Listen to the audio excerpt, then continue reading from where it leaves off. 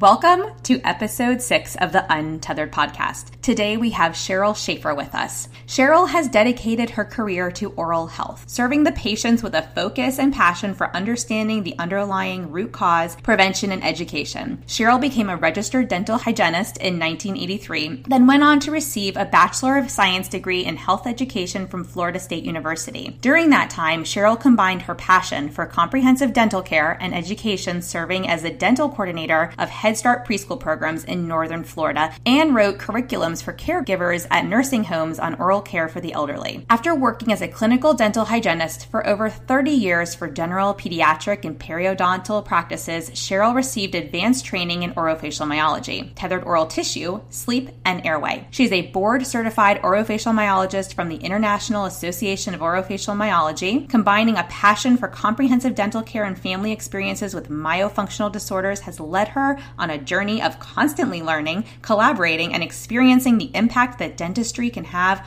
on the well-being of patients by evaluating, educating, and providing referrals or treatment options for healthy oral function, sleep, and breathing. Now, Cheryl doesn't know that I'm adding this part into her bio, but bear with me here because I think it's really important for everyone to know that at one point in time, Cheryl was an RDH and a COM. She was doing both dental hygienist work as well as myofunctional therapy work, and she has transitioned to only practicing myofunctional therapy at this point, and she has got a jam-packed schedule, let me tell you. I know she'd be the first to say that networking and collaborating has opened her eyes to a new way of seeing things, which we usually say, this is like putting on your myo eyes, and she's on a similar mission that I am. My mission with this podcast is to get this information out there, and her mission is to help others gain access to this information and see things differently. And that's not always welcome with warm and fuzzies from the professionals that she speaks to. So I want to shout her name from the rooftops because she's making a huge impact on the dental community as she's out there speaking to dental associations, dental schools, and dental study clubs on the understanding of function, dysfunction, impact on occlusion, and she actually now has a presentation called The Tongue Tells a Story, which I absolutely love. Cheryl is someone that I'm thankful for to have in my professional circle, and it's really exciting to watch her move mountains and take on the tough questions from professionals who have never learned about myofunctional therapy and the impact that it can have on oral rest posture and therefore the teeth. The testimonials that I've heard speak to the huge impact she's having on those that are lucky enough to attend her presentations.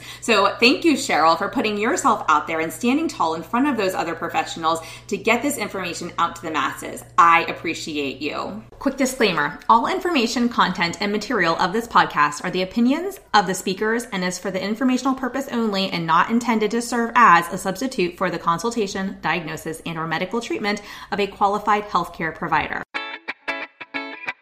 Welcome to the Untethered podcast. I am your host, Hallie Vulcan. I'm a certified orofacial myologist, feeding specialist, and mentor. This podcast is all about getting your questions answered and collaborating with colleagues to bring you the most up-to-date information in the orofacial myofunctional therapy, tethered oral tissue, and airway space. I challenge you to keep an open mind and join my mission to get this information out to the masses. Let's get started. Well, thank you, Cheryl, so much for being here. I'm so excited to have you on here today, not only because I know you personally and we refer to each other locally, but because I know you're a fantastic myofunctional therapist. So I'm excited to chat. Great. Thank you so much for having me. I'm honored to be here with you today, Hallie. Absolutely. So let's talk about you first and your dental background. Tell me, how you got into all of this from the dental side of things. Great. Well, I've always cared about the health and wellness of others, and I knew I wanted to go into the healthcare field. And so I started as a dental assistant when I was in high school to try to see if dentistry was my track, and loved it. Went on to dental hygiene school. I've worked in 3 states, started in Florida, California, and now Maryland. And I've worked in a variety of different practices. So I've experienced endodontics, periodontics, general dentistry, and pediatrics. So I feel like I have a pretty broad view of dentistry, which has really helped me in my career that I have now as a myofunctional therapist. Wow. So you have that dental background that I'm lacking. As a speech pathologist, I go, my job is not to move teeth. That's why I need people like you. Well, that's why, in my life. Yes, I love to collaborate and integrate with all the different professionals, especially the speech and language pathologists. It's like, okay, you have a piece of the puzzle that I don't have. I have a piece of the puzzle you might be interested in. And just understanding the new evolution that dentistry can to contribute to the patients, that is just... I love the paradigm shift we're going through right now. Absolutely. No, there's something to be said about the collaboration between speech pathologists and the dentist side of things, so I think I've learned a lot from you and from others in this space, and it's really opened my eyes to even looking in the mouth and seeing things differently, but we'll get into more of that. How did you come to specialize in orofacial myology in particular? Yes, so it's kind of been a journey. And after over 30 years of being a hygienist, I would see patients fall asleep on me, snore. I would see their TMJ, their grinding of their teeth. And I felt like there was a missing piece of the puzzle that I was looking for. But on top of that, I had a child struggling. And I was a healthcare professional, his dental hygienist, but I couldn't find the why or the root cause of my child's suffering. And so through this journey, anytime I have a new client that comes to me, I tell them I understand what it's like to be a mother of a child with a myofunctional disorder because I was you. And I understand how it impacts their social, emotional, and physical well-being. And it's interesting you say that, and I don't know if I've told you, but we actually just had Lily's impressions taken, and she's going into an ALF. Oh, great. So great. Before in August. But well, here we go with expansion. Well, you learn, you look at the roof of the mouth all day as a dental person, but you see it differently when you start thinking airway. Right. When you start thinking about how the roof of the mouth is the floor of the sinuses, that the ear, nose, and throat is looking at one side, the dentist's office is looking at the other, but we're looking at the same thing, and the impact on airway is significant if it's a high, narrow palate versus a nice wide palate. Mm-hmm. Yeah, the things I know now, right? It's like we talked about, you can't, with the prior guests, we talked about how you just can't unsee what you now know, right? It's like when your myo eyes are on, right? You can't take them off, right? Which is both a blessing and a curse, because I walk through an airport now and I'm like, stop looking. I know. It's everywhere. It's crazy. I even have clients that I've educated on the importance of, the tongue position and the nasal breathing. And I had a speech and language pathologist who I'm seeing her daughter, and she said, you haunt me because I just went to a kindergarten class and 8 out of the 10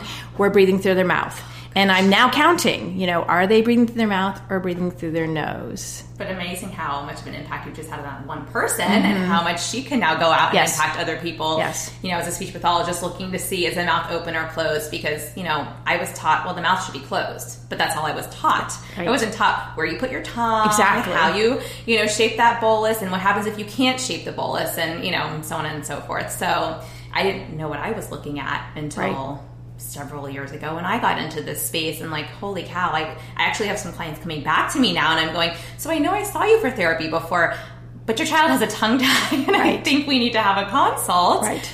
Figure out the why. Because I don't want you to go through another year or so of speech therapy now that he's older and he should have those later developing sounds. And so it's definitely changing the way I've done mine. I practice. Well, my new motto is the tongue tells the story. I love that. And so we need to really look at the tongue and find out, where is it living in the mouth? Is it living on the roof, or is it living on the floor? And why? Is it to let the air go by if they're a mouth breather, or is it because they're, tongue-tied and they physically cannot? My son, I know I've told you my son's story, but we had trouble in the beginning with early feeding, and then he had chronic ear infections.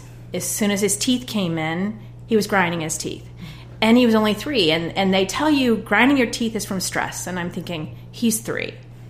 Why would my child have stress? Yeah. But in dentistry, you're taught they're grinding your teeth. It's from stress. The solution is a night guard.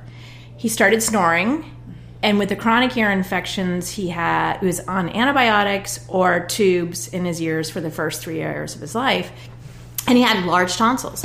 And he was snoring. And I said, well, what about the tonsils? And I was always told he'll grow into them. And the journey continues. But after he turned 4, it wasn't cute anymore when he couldn't have his R sound. And he started in speech. in first grade, continued through speech until we moved to Maryland, where he didn't qualify because it didn't interrupt with his academics. But he was in speech for years and years and years, and he didn't have his R sound. Bless his heart, I named him Rick. Of course, right? So he was Wick or Lick. But the hard part was he started getting bullied. Aww. And in middle school, he kind of socially, kind of sat back. He felt isolated because he couldn't say his own name. I finally, as his dental hygienist and his mother, I said, okay, that silly little frenulum underneath his tongue, just get rid of it. It's not a big procedure, but it's interfering with his life. So he said his name for his first time going into high school. Wow. So we had the frenectomy done between 8th and 9th grade and worked with a speech pathologist that could help him relearn the muscle patterns and using his tongue, lifting the back of his tongue, and he could say his name. The awesome thing is he was able to be free, to be able to be the person he could be. He tried out for the high school play in 10th grade, and he got the lead. Wow. So going from not being able to say R's or his name to getting the high school lead in a play after he released his tongue. And I'm getting chills. Like, these stories it's just are incredible. Well, that's why I care so much about this career path. Your passion comes through you can tell. Because I want to find the why. So in 10th grade, he tried out for the high school play and got the lead in Our Miss Brooks. And so the speech pathologist that worked with him came to all the plays, and he even, as you know, because I gave you a copy, wrote his college essay on his experience and the impact it made to be able to use his tongue effectively, to be able to get his tongue on the roof of the mouth. He's now nasal breathing and can speak clearly, so it's not interfering with his life. Well, and you can see, to write a college essay on your experience with not being able to say your R's, which to some people just sounds like a speech problem, but clearly it impacted him on every aspect of his life. And that's also why, having worked in the schools for a couple of years, and I was actually working with the preschoolers, but I said, I will never work with the older kids because the schools tell you can't treat R, and you can't treat, I don't want to be told I can't treat something that I know is educationally impacting a child, because if there's a social component, and this is, I know, like, my fellow speech pathologists will all resonate with this, but we fight for and we try to advocate for these kids, because if you can't speak clearly and you're alienated because of that, or you're bullied because of that, there is 100% a social impact, which 100% impacts you educationally. Well, these kids don't want to go to school sometimes. It's sad, and it's... Well, it affects your career path, because he's a mathematical person, and his first internship in college, he did the mathematical work, and then at the end they had him all stand up and do a presentation of what they learned and what they did. And the top corporate of the company came and listened to the presentations to see which of the interns had great mathematical skills, but also speech and presentation skills. And he got the job, but without that frenectomy, I don't think he would have gotten the job, and it would have changed the course of his life. And then we also had his airway issues, because he was a mouth breather. His tonsils got large, and his mouth was open, and so the tonsils filled his throat and the snoring, so we had to solve the airway issue. After he went to college, he still had the large tonsils, because I couldn't get anybody to take him out because they didn't have enough infections and whatnot. Doesn't matter that you can't breathe. Right. Not that you're snoring. Okay. So when you go to college and you're sharing all the germs, that takes care of the infection part. Right. And we had him bring him back from a university to have his tonsils out. So he lost a semester of college. Wow. However, now the end of the story is awesome, because he's a nasal breather. He can say his name. And now I have used all that I learned for my passion to bring that to every client I see. Everybody that comes through my door and says, help me with my child. Help me find, what direction we should go to help whatever their chief issue is. And I'll just integrate with all the different professionals, the speech, the ear, nose, and throat, the surgeons, to work as a team, to be an advocate. Be an advocate for the adults and the children that are looking for what is the root cause, what is the key to solve what my struggle is. Right. Like, I don't want a Band-Aid anymore. I want to rip that Band-Aid off, and I want to figure out the why. I want to know the cause. Yes. Right. We don't want to be medicated for it. We want it solved. No. And that's where you see a lot of the kids on ADHD meds. Exactly. And that was me at 19. They put me on Ritalin for the first time in my life. And I was kind of like, how did I get through my entire life until 19? And now you're putting me on Ritalin. And what do I know? I'm sure that at that point, you know, what I know now, my sleep was probably getting worse. And it was probably harder for me to keep up with what was going on when I shifted from high school to college. And well, it's fascinating because when you're breathing through your nose, you're breathing diaphragmatically and you're living in a parasympathetic nervous system. And so that's your calming and your healing. When you're breathing through your mouth, often I see the kids are hyperventilation chest breathing, which puts them into a sympathetic nervous system, almost like a hyperventilation, overbreathing. And so because they're living in the sympathetic nervous system, they're not sleeping well. No. And then they don't sit well in school. And so what do? We put them on a stimulant. Right. And I feel that we should really be addressing, you know, let's get them to soft, slow, diaphragmatic nasal breathing. Find out why. Is it a habit or is it a functional reason that they're not breathing? And we want to address that with the ear, nose, and throat doctors, with their allergist, their pediatrician, and kind of get to the why. I had another client that came to me, and the orthodontist lovingly put a habit appliance in her mouth to block the tongue. She had a 6mm open bite. But the tongue was learning to get out and around that appliance. Oh, yeah. And still was coming out. So the orthodontist was frustrated, so she sent her to me.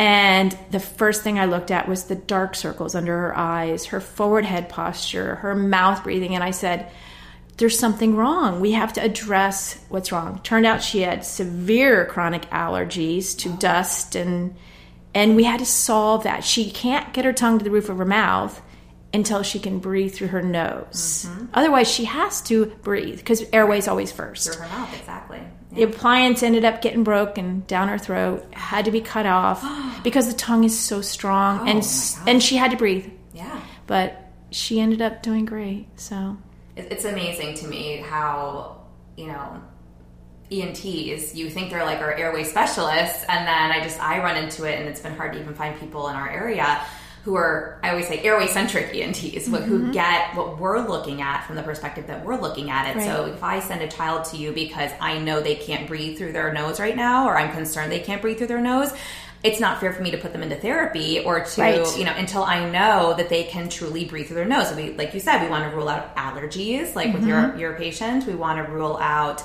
you know, enlarged tonsils and adenoids and things that could be blocking the airway. Deviated septums, all that. Yeah. So, I mean, I have a deviated septum. I'm going through adult expansion. You know, I know it firsthand. I've got my kiddo going through all this. And well, you brought up a really great point, because with deviated septums, an ear, nose, and throat doctor is looking in the nose. However, a high narrow palate can contribute to a deviated septum. So they work together in tandem in the body, but in our healthcare system, we kind of see them as two different lenses that we're looking through. So we have to look at the whole picture. We're one body, we're not parts. Right. And the other thing I say in a fun, joking way is we have a specialist in our healthcare system for almost all of our parts. Right. Our ears, our eyes, our ear, nose, and throat, our feet. Who specializes in the tongue? We don't have a tongue specialist per se, but I feel like as a myofunctional therapist that we are doing, our first focus is on airway and the tongue posture and the impact it makes on our craniofacial development, our airway, our speech with having it rest on palate. So it's just really fun when you pull all the pieces together and integrate with all the other integrative professionals that we collaborate with and see the whole picture. Yeah, and that's why we say there's so many pieces to the puzzle, and it's so important to have a team.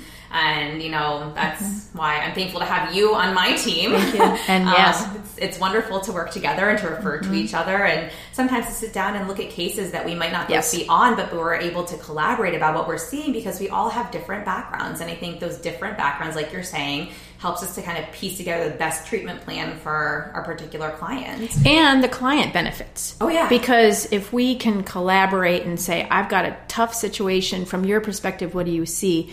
That parent or that adult is just like, wow, you're bringing me above and beyond what I expected to help me get my answers for my solutions. Absolutely. And I think that's what makes you a great therapist. And you too. That's why people love you. You've got raving reviews. So they keep me going. They keep you going, right? They do. They sure do. Because we put our heart and soul, my job is the health and wellness of others. And I put everything I have into that. So it is really nice to get the feedback that it is working. Yeah. That we are seeing a difference, and it changes their life. In dentistry, I was always focused on, decay and inflammation of the gums. We were just looking at the dentition.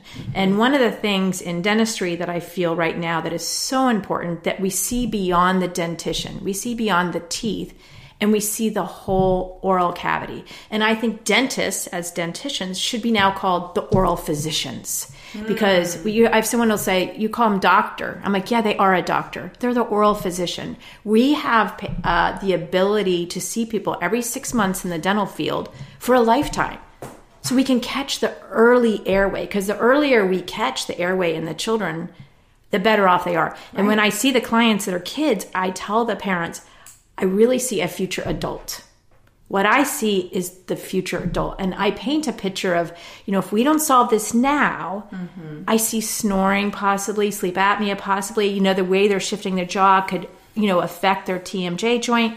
And the parent will be nodding like, oh, I have all those things. Oh, yes. I get that all and the I'm time. like, well, see, you're the future adult let's catch it now while they're, silly putty heads, where they're moldable and they're resistant to the long-term compensation behaviors. I love silly putty heads. I have to say, you said silly putty heads, and I'm like, yes, that's such a good analogy, because that's what we try to explain to parents. Like, I know it used to be thought that between 6 to 9 years of age, traditionally, from an orthodontic standpoint, people thought that was the best time to shift the palate, the teeth, and everything. And I think that still is a very good time to do that. But I know they're also finding that you can do it earlier, which is why we're throwing Lily into this ALF. She'll be 4 in August. And I'm going, hey, if we're showing that it works now, and I can expand her palate now, and we can maybe, she does nasal breathe, thankfully. So we haven't taken out those tonsils. She's not chronically severely ill, but she catches colds all the time.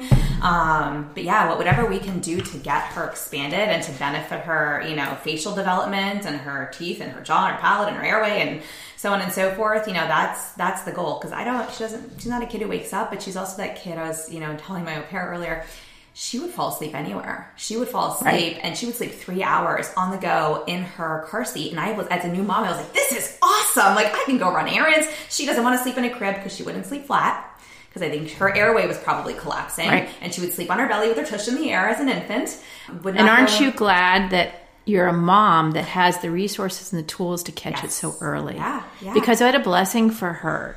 There's a study that says the craniofacial skeleton grows very quickly during early childhood. It is this skeleton that will support the upper airway. By 4 years of age, 60%, by four. 60% of the adult face is built. Wow. By 12, just before the onset of puberty, 90% will be developed. That's why the Orthodontic Society says by 7, they should be seeing the orthodontist for early intervention. But we think that even, by 7 means no later than 7. Right. It could be as early as 4. Let's catch, not only do they need appliances, they might even need direction. Like, is the pacifier or the sippy cup or their habits interfering with their development? Yeah. So we can train them, at that age. Breathe through your nose, keep your tongue on the roof of your mouth. The saying that we always have is we want the tongue up, lips closed, breathe through your nose. And just tell them in dentistry, in speech, and medical, tongue up, lips closed, breathe through your nose from an early age, and set those habits, those oral habits early. While they're young. Yeah, and it's totally possible, because I joke, like with my own, Lily can do the best suction, and she can hold a suction cave in her mouth for 2 minutes. And she'll go around showing people, like, look what I can do. And I'm like, you're the daughter of a myofunctional therapist when... You show people your suction. Right. Like, you suction for fun. Right. And then Mia would, at 2 months of age, I actually traveled and presented at a conference. And she came with me because she was a 2-month-old and we were nursing. And she would click her tongue in imitation. At 2 months of age, I would go... And she would click back and everyone was like, no.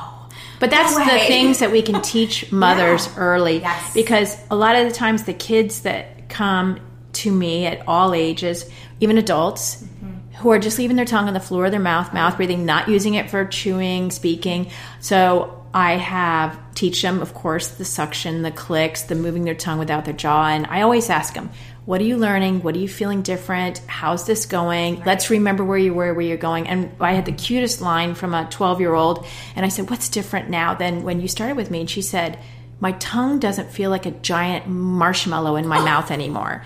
And it was just huge for her that she could start using her tongue. And one of the first lessons I give in the first couple weeks is that when their tongue is just flat and their bottom of their mouth, they're not using the muscles, they don't bring it up like a taco shape. And everybody in school knows who can do a taco. So when I teach the kids, you can get a taco. No, I was told it's genetic. Yes, I will teach you the taco. And when they learn their taco, you would think that was the best day of their life when they can come into the office, into the appointment and show me their new skill of forming a taco. But it's a big deal. Yeah. And they're so excited about it. Oh, yeah. Well, and myofunctional therapy can be totally fun. Oh, my gosh. A blast. Because people are like, like the parents sit there and they're like, this is really hard. I can't do this. And I'm like, well, we're not talking about you right now. We'll get there. And sometimes they don't need to do the myofunctional therapy. But I always explain, some of you might need it, some of you might not. Don't worry about it. The whole purpose of us teaching your child this, right, is so that they can learn to do the things and build up the muscles they need in order to keep their tongue where it needs to exist in their mouth. Exactly. And, but the kids, they think it's fun, and we make it fun. We introduce water and little spray bottles, and they think that, like, the day that I introduce the spray bottles into therapy, they are beside themselves. And then I have parents who are like, well, I had to take it away because they were spraying everything all over the whole house. Or holding the button and making their lips strong, and then holding a water bottle with just their lips holding a button. But that is why, so my company now is called Facial Function, as you know, and the FUN in function, I changed the font in my logo. So it's Facial Function, and for that very reason. And I always tell them, I want it to be fun. Yes. I want you to be engaged, because if you aren't having a great time, if you aren't engaged in learning new muscle patterns, then we have nothing, because you've got to really understand that this is working. So I had the teenagers are always the hardest. So she's 13 years old, and first of all, she doesn't think she has a tongue thrust. She doesn't care where her tongue is because she's 13, right? But the orthodontist that refers to me, a lot of them, he will not put braces on these kids until after I say that their tongue is not going to interfere with the success of the orthodontics and the relapse. So she's only with me so that she can get her braces. Her goal is braces. So the third session, she said, I don't think I'm going to do this anymore. I do not have time to do these exercises. We're talking 5 minutes, 3 times a day, and she's homeschooled. And I said, okay, great. If you're not committed to this, we are going to stop. But for the 3 sessions we have, we're going to stop and review. What have you learned since when I met you to now, so that you can at least be proud of yourself? And I said, look in a mirror. And I said, okay, when you started with me, you weren't breathing through your nose. You were using your mouth. What are you doing now? I'm breathing through my nose. That's great. Let's celebrate. Your tongue wasn't living on the roof of your mouth. Where is it living? It's on the roof of my mouth. That's great. Let's celebrate. And she was speaking with her tongue going between her teeth because her mouth was on the floor of her mouth. And I said, how's that going? She goes, it's getting so much easier to not speak with my tongue going between my teeth. I said, that's great. We're not to swallowing yet. That's next. You can choose to stop here and be very proud of yourself or keep going. And she goes, oh, I want to keep going. And so now she is so excited, and she's starting to see her teeth fall into place where the open bite was, because her tongue is not pushing through, living in that space. And so she's now committed. Now she has gotten to the point where she's like, I see benefits in this. This is worth my time. Because if you don't see value, then that's the big important thing we have to do, is say, you know what? I'm a tool. I'm a tool you can use for what you want. I have a value. And if you recognize it and you want to do my program, that's great. But, my daughter, who's a nurse, always says you can only help those that are looking to be helped. Right. Exactly. like you can lead a horse to water, but you can't make them drink kind of thing. Well, and it's so interesting too. I have a mentor who basically says, it's like January 1st. People are like, I'm going to work out this year. I'm going to lose weight, right? And they go to the gym 3 times and then they fall off. And he's like, because people are like, I'm motivated, let's go. And then they don't get results in 3 days and then they fall off. Right. So he says the tricky thing is, what people don't realize from like a psychological standpoint is that the motivation only follows results. You have to get the results before you're motivated to continue. And everybody is treating it the opposite. That like, I'm motivated, I've got my willpower in place, and I've got this, so let's go. And then, or quick fix. Right. It doesn't change quick enough. And so they lose that motivation when the motivation was really never truly there. It's really, the motivation that helps you can do anything long term is, getting the results. So how cool that you were able to get her those results in 3 sessions. I mean, that's fantastic. And, and there's a lot to be said for that, because I think people also just hear like, oh, another therapy that we have to do, or another thing that they want me to do. Is this really necessary? Well, yes, it is really necessary. And if you're compliant, it can move rather quickly, depending on the case and how many things need to be addressed. But with a teenager, I always say my teens, when they're committed, they move through pretty quickly. Because they're in charge of their own self, and they're cognitively, they're older, they get what we're asking. So I just find that they can be done in 2 months, 4 months, 6 months. I mean, whereas my 4-year-olds, my 5-year-olds, they take 6 months to a year sometimes because they're younger, and it's just harder to do some of these things. But it is a lifetime journey. Yes, and we're changing these for a lifetime. So what done can mean, okay, you've been able to master this, but it doesn't mean it's in your habituation. We have to habituate. So we have to stay and make sure it stays a habit, or if it relapses. And you always kind of come from it with, what is your motivation? What brought you to my door? And then I can integrate other things.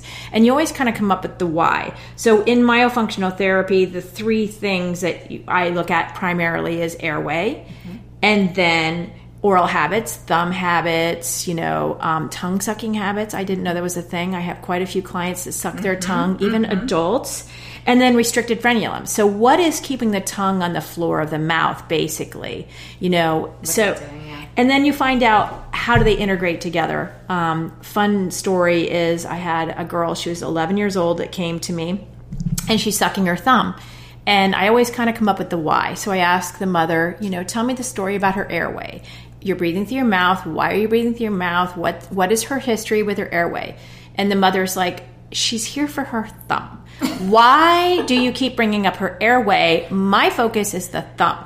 And so I kept digging, and I said, guys, I got to figure out what her compensation is. Why does she need that thumb?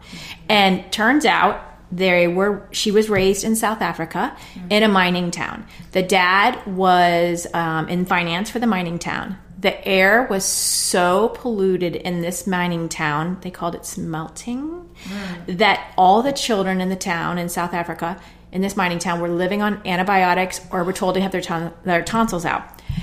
So I looked at her tonsils filled her throat, and the mother chose not to have her tonsils out. Though at that time, 0 to 4, she was living on antibiotics. I looked at the little girl and I said, I'm so proud of you. I'm so proud of you. You figured out a tool to be able to open up your airway so that you could breathe. And she looked at me and she said, you're not calling me a baby and criticizing me for sucking my thumb. You're proud of me that I knew I had to breathe and figure out a solution while I was being raised in this mining town. I'm getting chills again. I like these stories. So I said, you know what? I'm going to empower you how to stop.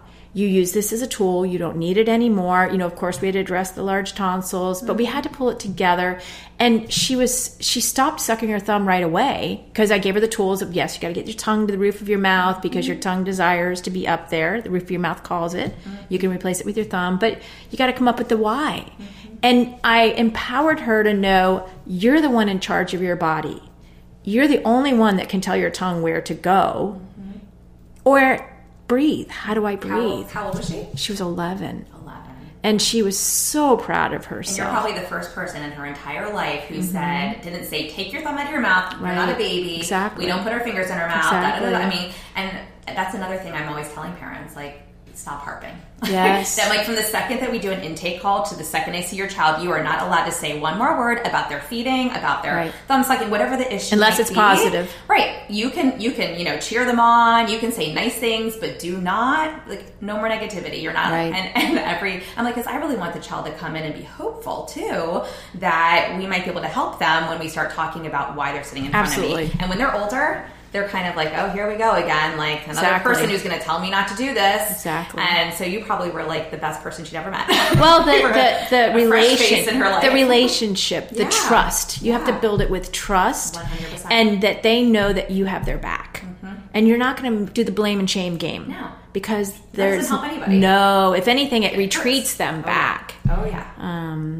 So it's really cool. And that's why, like, with my habit elimination, I like to get their buy-in. I always tell the parents, I'm like, day one, when we start this, they got to think it's their idea. They've got to tell me they're on board, but not because I told them they're on board or you told them they're on board. Or it doesn't work. They have to tell me they're on board, and they have to think it's their idea, or it's not going to work. Right. And you're not allowed, don't worry, I always tell the parents, don't worry, I will tell you what you can say and what you can't say during the course of this program. Because if I don't do that, they're going to throw the child right back into old habits. So, and the comfort item. Yes. They almost always, there's a comfort item associated. I call it peanut butter and jelly. They go together. As soon as you get out the comfort item, the thumb or finger is coming with it. So you have to come up with strategies. Okay, you get to choose how do you have the comfort item in a different place than over by your cheek where you rub it. And you have to make it their idea. They have to be part of the plan. Yes. Absolutely. It's so Very fun. cool. I'm so blessed to just be able to help steer these clients towards their goals. I just love it. I love every day of it. This is amazing. We've covered so much today. I think we've talked about like the cause and solutions and prevention and, even the times to where we should really start catching these kids and working with them. Yes. And so is there anything else that we didn't cover that you want to add or... Just the importance of the dental office. I want everybody to really start thinking of their dental visits, not just to look for decay, but to also, the dentist can be your partner to look at your airway, to look at how you're breathing, to look at the roof of your mouth and your palate shape, catch things early. But I really love how dentistry is now combining with medical, with ear, nose, and throat, and how important it was. Edward Angle, who everybody knows as class 1, 2, 3, the Angle classifications, in the early 1900s, in 1907, he wrote about the malocclusion of teeth, in which he wrote, every malocclusion has a myofunctional cause. So myofunctional therapy is not new. It's been around for over 100 years. And I think that the resurgence of myofunctional therapy is due to dentistry because it affects where their teeth come in and it affects the retention of their orthodontics. Your tongue and your lips are your living palatal expander and braces, and they have a significant impact on the development of the roof of your mouth and where your teeth are. So we can't just look at everybody as structure. We have to look at the structure, function, and behavior, the total triad picture, to come up with a complete case to help patients with their goals of a beautiful smile. Mm-hmm. So I'm just so blessed that I have the dentistry background and now the myofunctional background. And as a mother, the background of what it actually feels like to watch somebody struggle. Mm-hmm. So I just want to thank you for having me today. Well, thank you for being here. This is and awesome. I know you mentioned facial function. So if people want to find you online, can you share your website with them so they know where to go? Sure. It's just facialfunction.com. Perfect. All right. Well, everything we talked about, including any of the research we discussed, we'll put the links in the show notes so people can find those studies online. And thank you again so much for being here. This was super fun. Thanks for having me. I love working together. I do too. It's a blessing. Thanks, Cheryl. Thank you. Thanks for listening to this podcast. If you want to hear more of these Myo, Tots, Airway, and feeding related episodes, be sure to leave a review on Apple Podcasts or pledge a small amount on patreon.com/the Untethered Podcast. If you found value, others you know in this space will too. So be sure to share this episode on your social media platforms and join us over on Facebook, on my Facebook page at Hallie Bulkin Biz, on Instagram at Hallie Bulkin, and you can head over to untetheredpodcast.com to grab a copy of the show notes where you can also subscribe to be kept up to date on the latest podcast episodes. Big shout out to Dana McKay, podcaster extraordinaire, for editing and helping me keep this podcast alive.